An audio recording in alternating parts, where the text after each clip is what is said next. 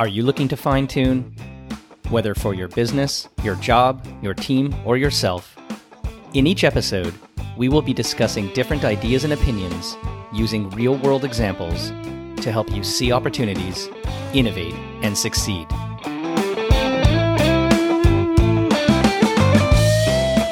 Hi, it's Corby Fine, and welcome to Fine Tune.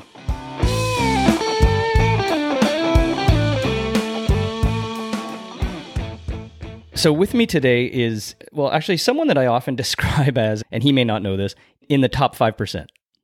And when I say top 5%, I mean top 5% intelligence, leadership, executive presence. He's probably blushing on the other end of the phone right now.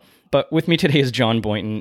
John has an incredible career path over 30 years. Again, not to age you, John, but I met him as the EVP of marketing and the CMO at Rogers Communications. He's been the CMO at AMIA.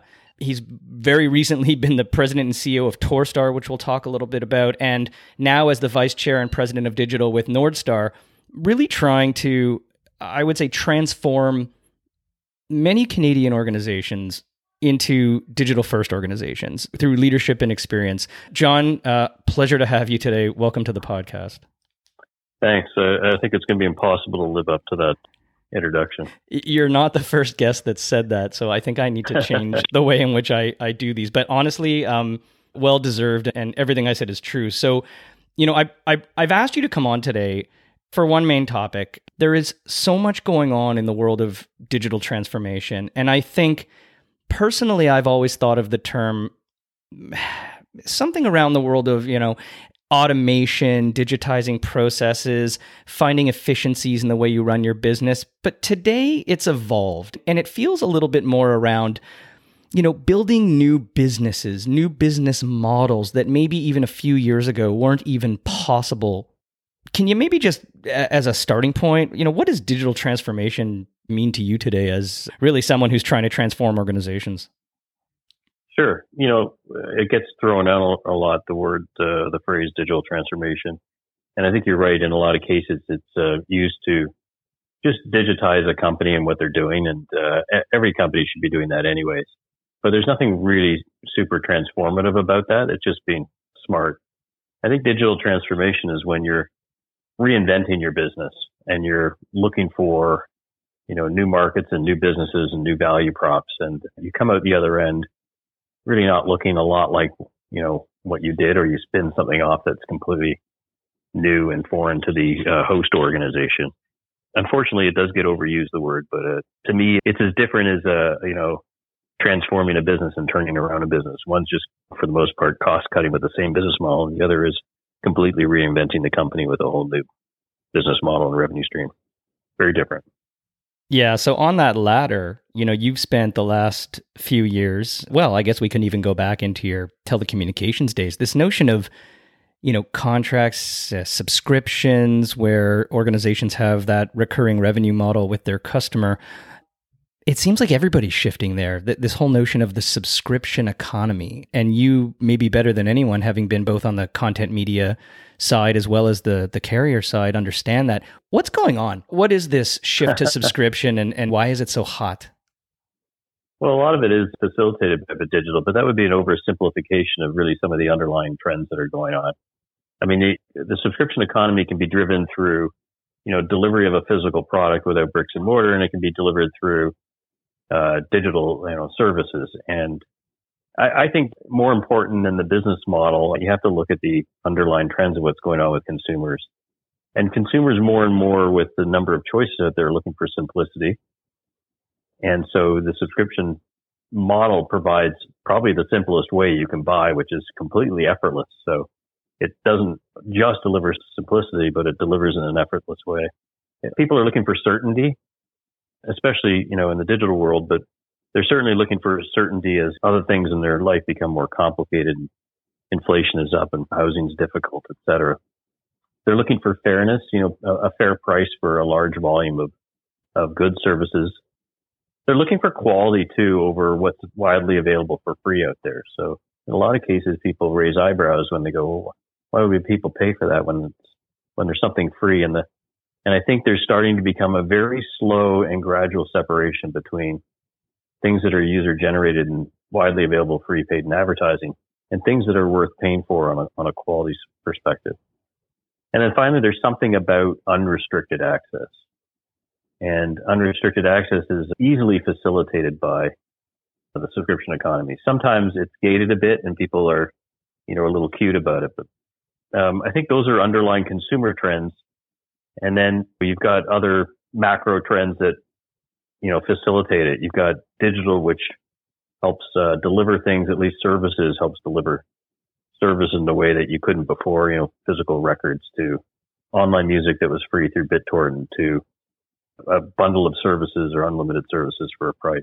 The second is experiences. The digital economy takes advantage of consumer experiences. And yeah, you can go hunt around for some free music. You used to be able to go to a record store. That was experience.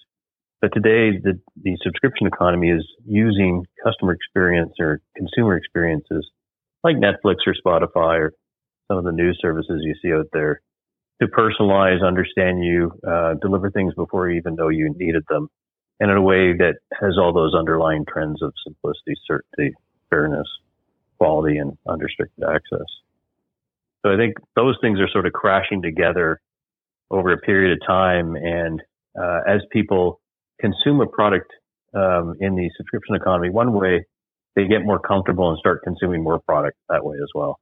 And so I think once you've got the comfort of one, it moves on. And I think that's why in the early days, it's a bit of a slow build and then it really accelerates. Yeah, it's interesting. I think of two personal experiences. And on one hand, talking about the physical goods, I've spoken before about one of my favorite subscription-based physical good products, which is native deodorant. Now everybody knows my scent. But the experience, to your point of effortless certainty and fairness with quality, I get a great product that I know is good for the environment. I know it's good for my body. I know it does good things. I don't have to worry about remembering to go to the store or buy. It's on a replenishment basis. And the experience that they give me in terms of the way they package, market, etc., really feels special. It feels like something I couldn't get at the local drug or grocery store. Yeah, I mean, that's a great example. I mean, if you look at the industry that I helped, at least Torstar, the company I helped turn around, you think of it from a consumer standpoint, there's just so much information out there and so much news out there. And a lot of it is questionable and user generated, of course, and we all know about that. But there's just huge volumes. And so you really want not to have to go get a bunch of ways to extract it, either through social media or search or others. You just want a place you can go with certainty that's simple to consume and digest, that gives you a fair price for it, highly quality related versus what's obviously a lot of the damaging stuff that's out there. And of course, the experience, you want the company to recognize who you are and what you're interested and not interested in. And part of the experience too is to surprise you and show you things that maybe you wouldn't have had. Maybe you would normally go into a filter bubble with certain places, but if you create a great experience, you force the person not to have a filter bubble and you're constantly opening them up to new things. I think the music industry does that well, and as does the television industry. And that Torstar example is great because beyond the physical item of deodorant, the content side in terms of that virtual service, I have definitely noticed that as I get exposed to things that are relevant and of interest to me, so let's say a particular article that might show up on whether it is the Toronto Star Online or Business Insider or a destination that I at least believe has credibility in terms of professional quality created content, I get a few snippets, I get interested, and I guess it's that tipping point then for me to decide whether or not, when it says, hold on a second, you've kind of reached to your point, free versus paid cap, to make the decision to commit. And, I have committed. I've committed more personally in the last, let's say, 18 to 24 months in terms of digital subscription, investments than I had probably in the previous 10 years. Is that something that we're seeing? Is quality and paying for quality now, is it here to stay?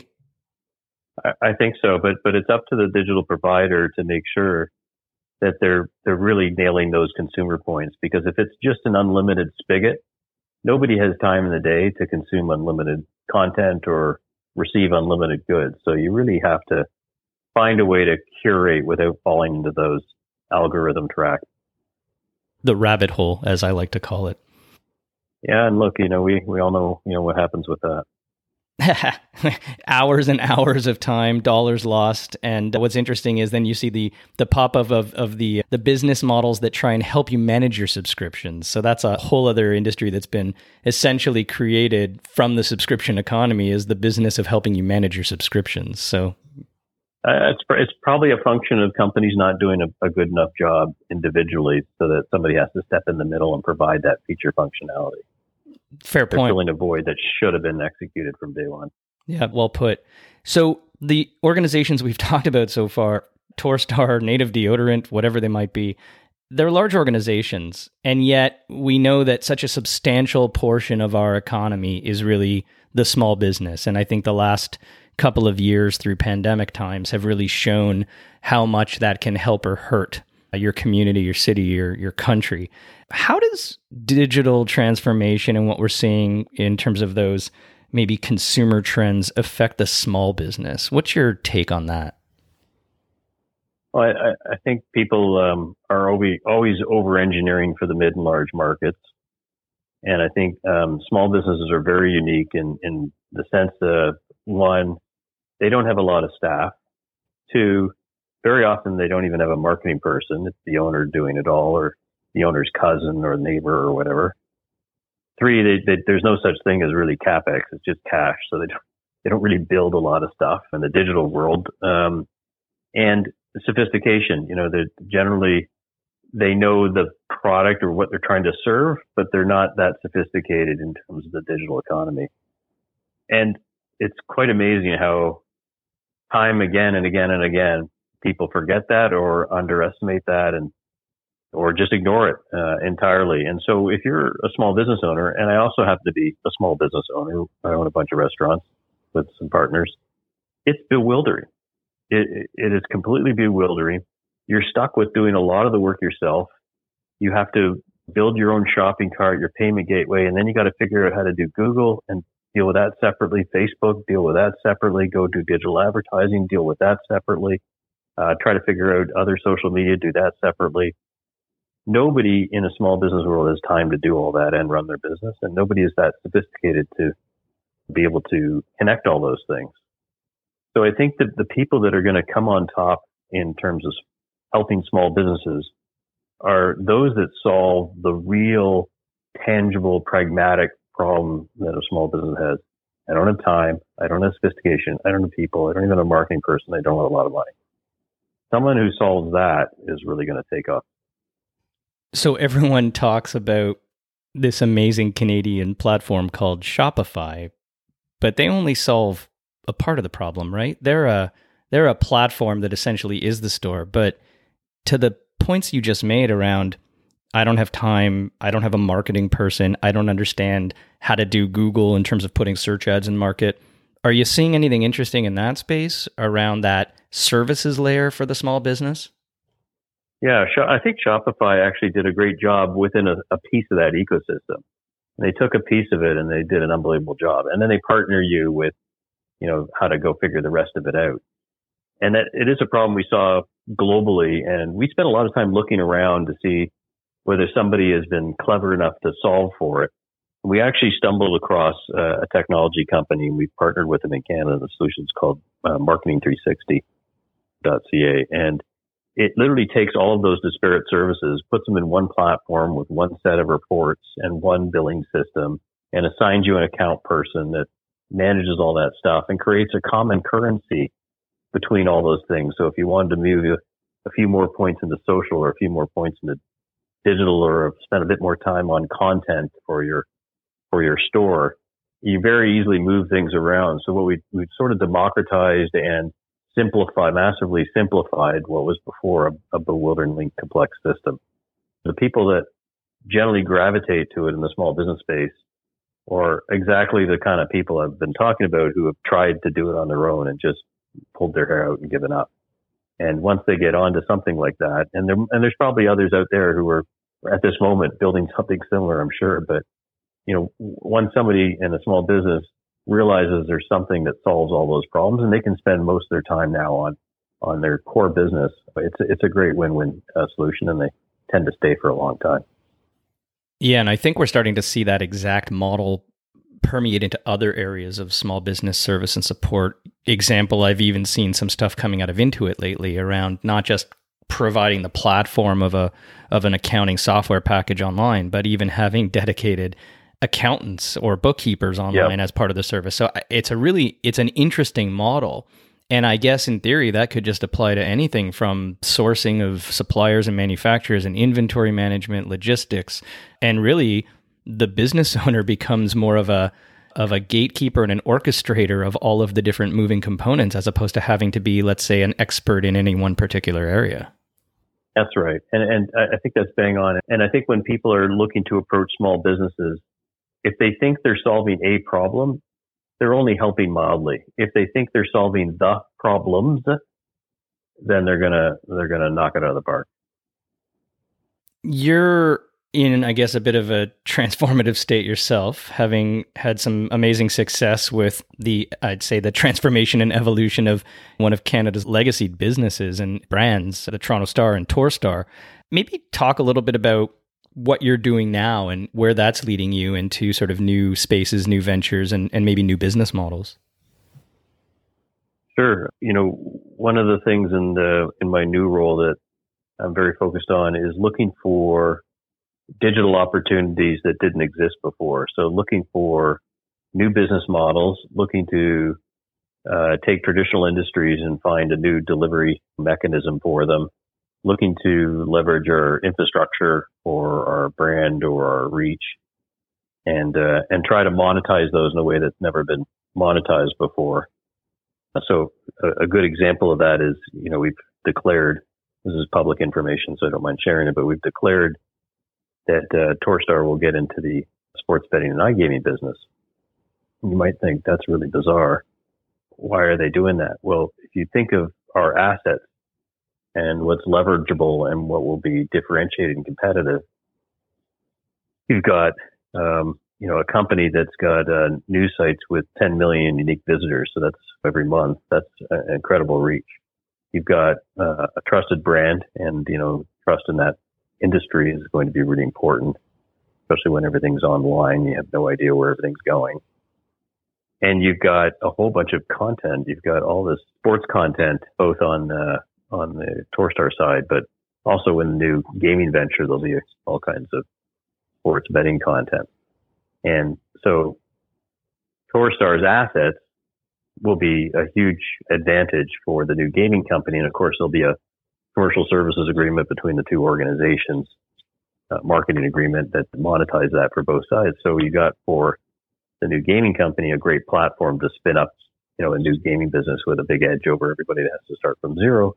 And for the Torstar company, you've got this marketing dollars coming in from the new sports betting company.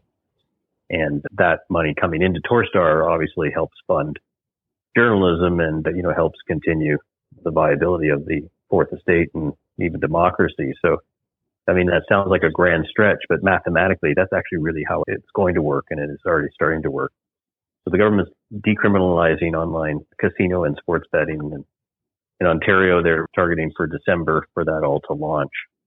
And so that's a very complex business that you got to build with the whole ecosystem of partners and content. And we're hard at work at that right now.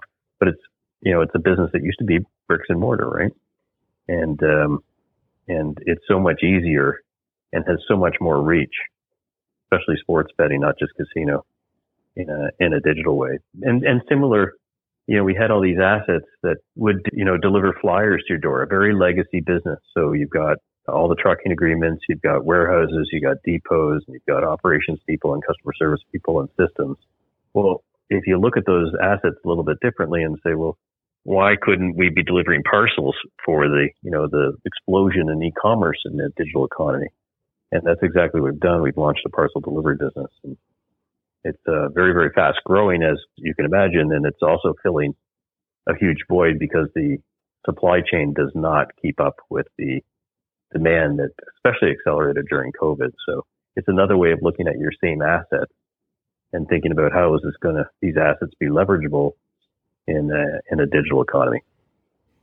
So maybe my question wasn't the right question, because what I'm hearing is the future is maybe very much about repurposing assets to find opportunities to grow your business in areas that, to your point, you didn't even know to look in the first place, which, goes along the lines of one of my general points on leadership. And as a team leader, and when you've got people on your team, it's often about getting them to think about ways to do things that they hadn't thought before by just simply asking questions that they didn't even know you could ask. So it's, very aligned. Right. And you got to be curious. You got to be very open-minded. You got to be very creative. And I think the longer you're in a business or industry, the harder it is to see things differently. So bring in new people. I privatized a tour store last summer. We have 2 new owners, and Paul Rivette and Jordan Bitove, and they've come in and they see everything with fresh eyes, and it's really great. And, I'm relatively new, only been there 3-4 years, so everything with fresh eyes, and you got to keep doing that, bringing people that you see the Rubik's Cube one way, but they see it a completely different way, and it just provides so much excitement and creativity. It's always fun to work in places where you got that happening. Yeah, and now you've got Tourstar, a company and a brand that many Canadian consumers think of for one thing, and who knew that there's also a logistics business on the back end that might be delivering my next, who knows, Amazon package for all I know. It will deliver your Amazon package. For sure it will. And in the meantime, that particular part of the company, the news business, is gone extremely digital.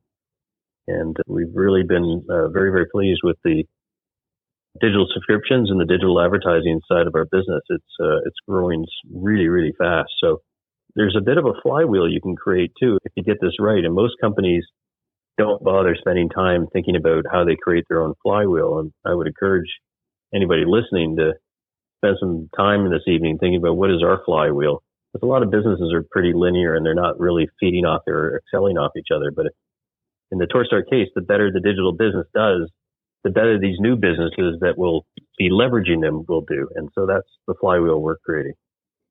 Totally makes sense. So great background, great success. You're doing some really amazing things. I'm going to throw one last sort of wrinkle question in that you're not expecting, but you've obviously got such a breadth of knowledge and experience and understanding. You're on top of so many different verticals, businesses. What's the source? Where do you go, and how can you maybe help tip off my listeners around keeping abreast of everything that's going on? Like, is it just innate in you, or are there some secret ways that you're absorbing your own information? Are you listening to podcasts? Obviously mine. Are you reading books? Do you have any good subscriptions that you pay or get for free? A couple of tips on how people stay on top of all this stuff.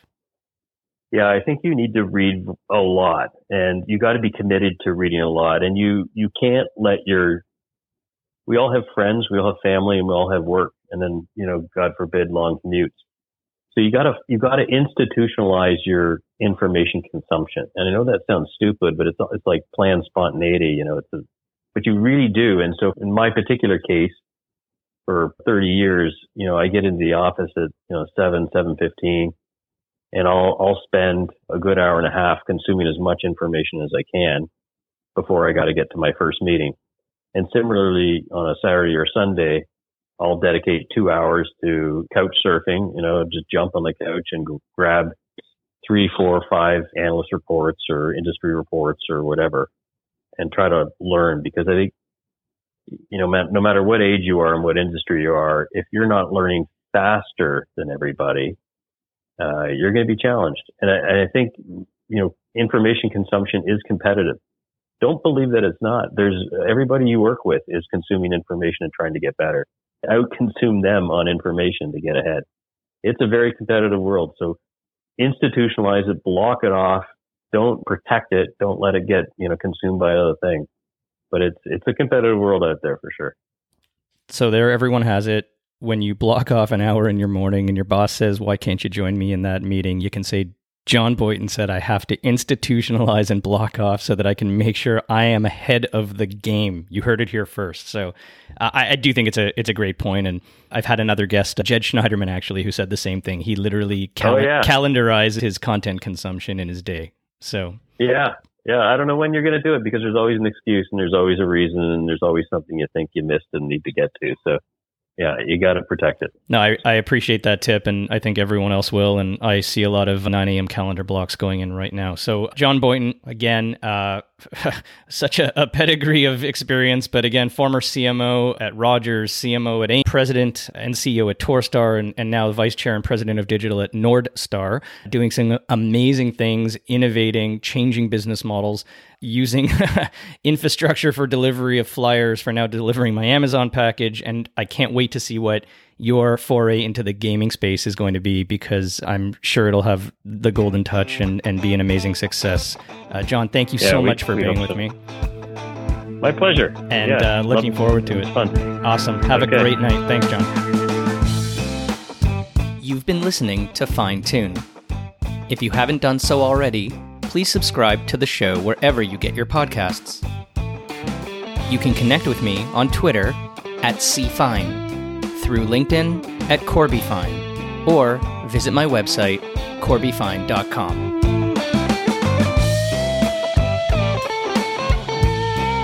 Fine Tune is produced by me, Corby Fine. Thanks for listening.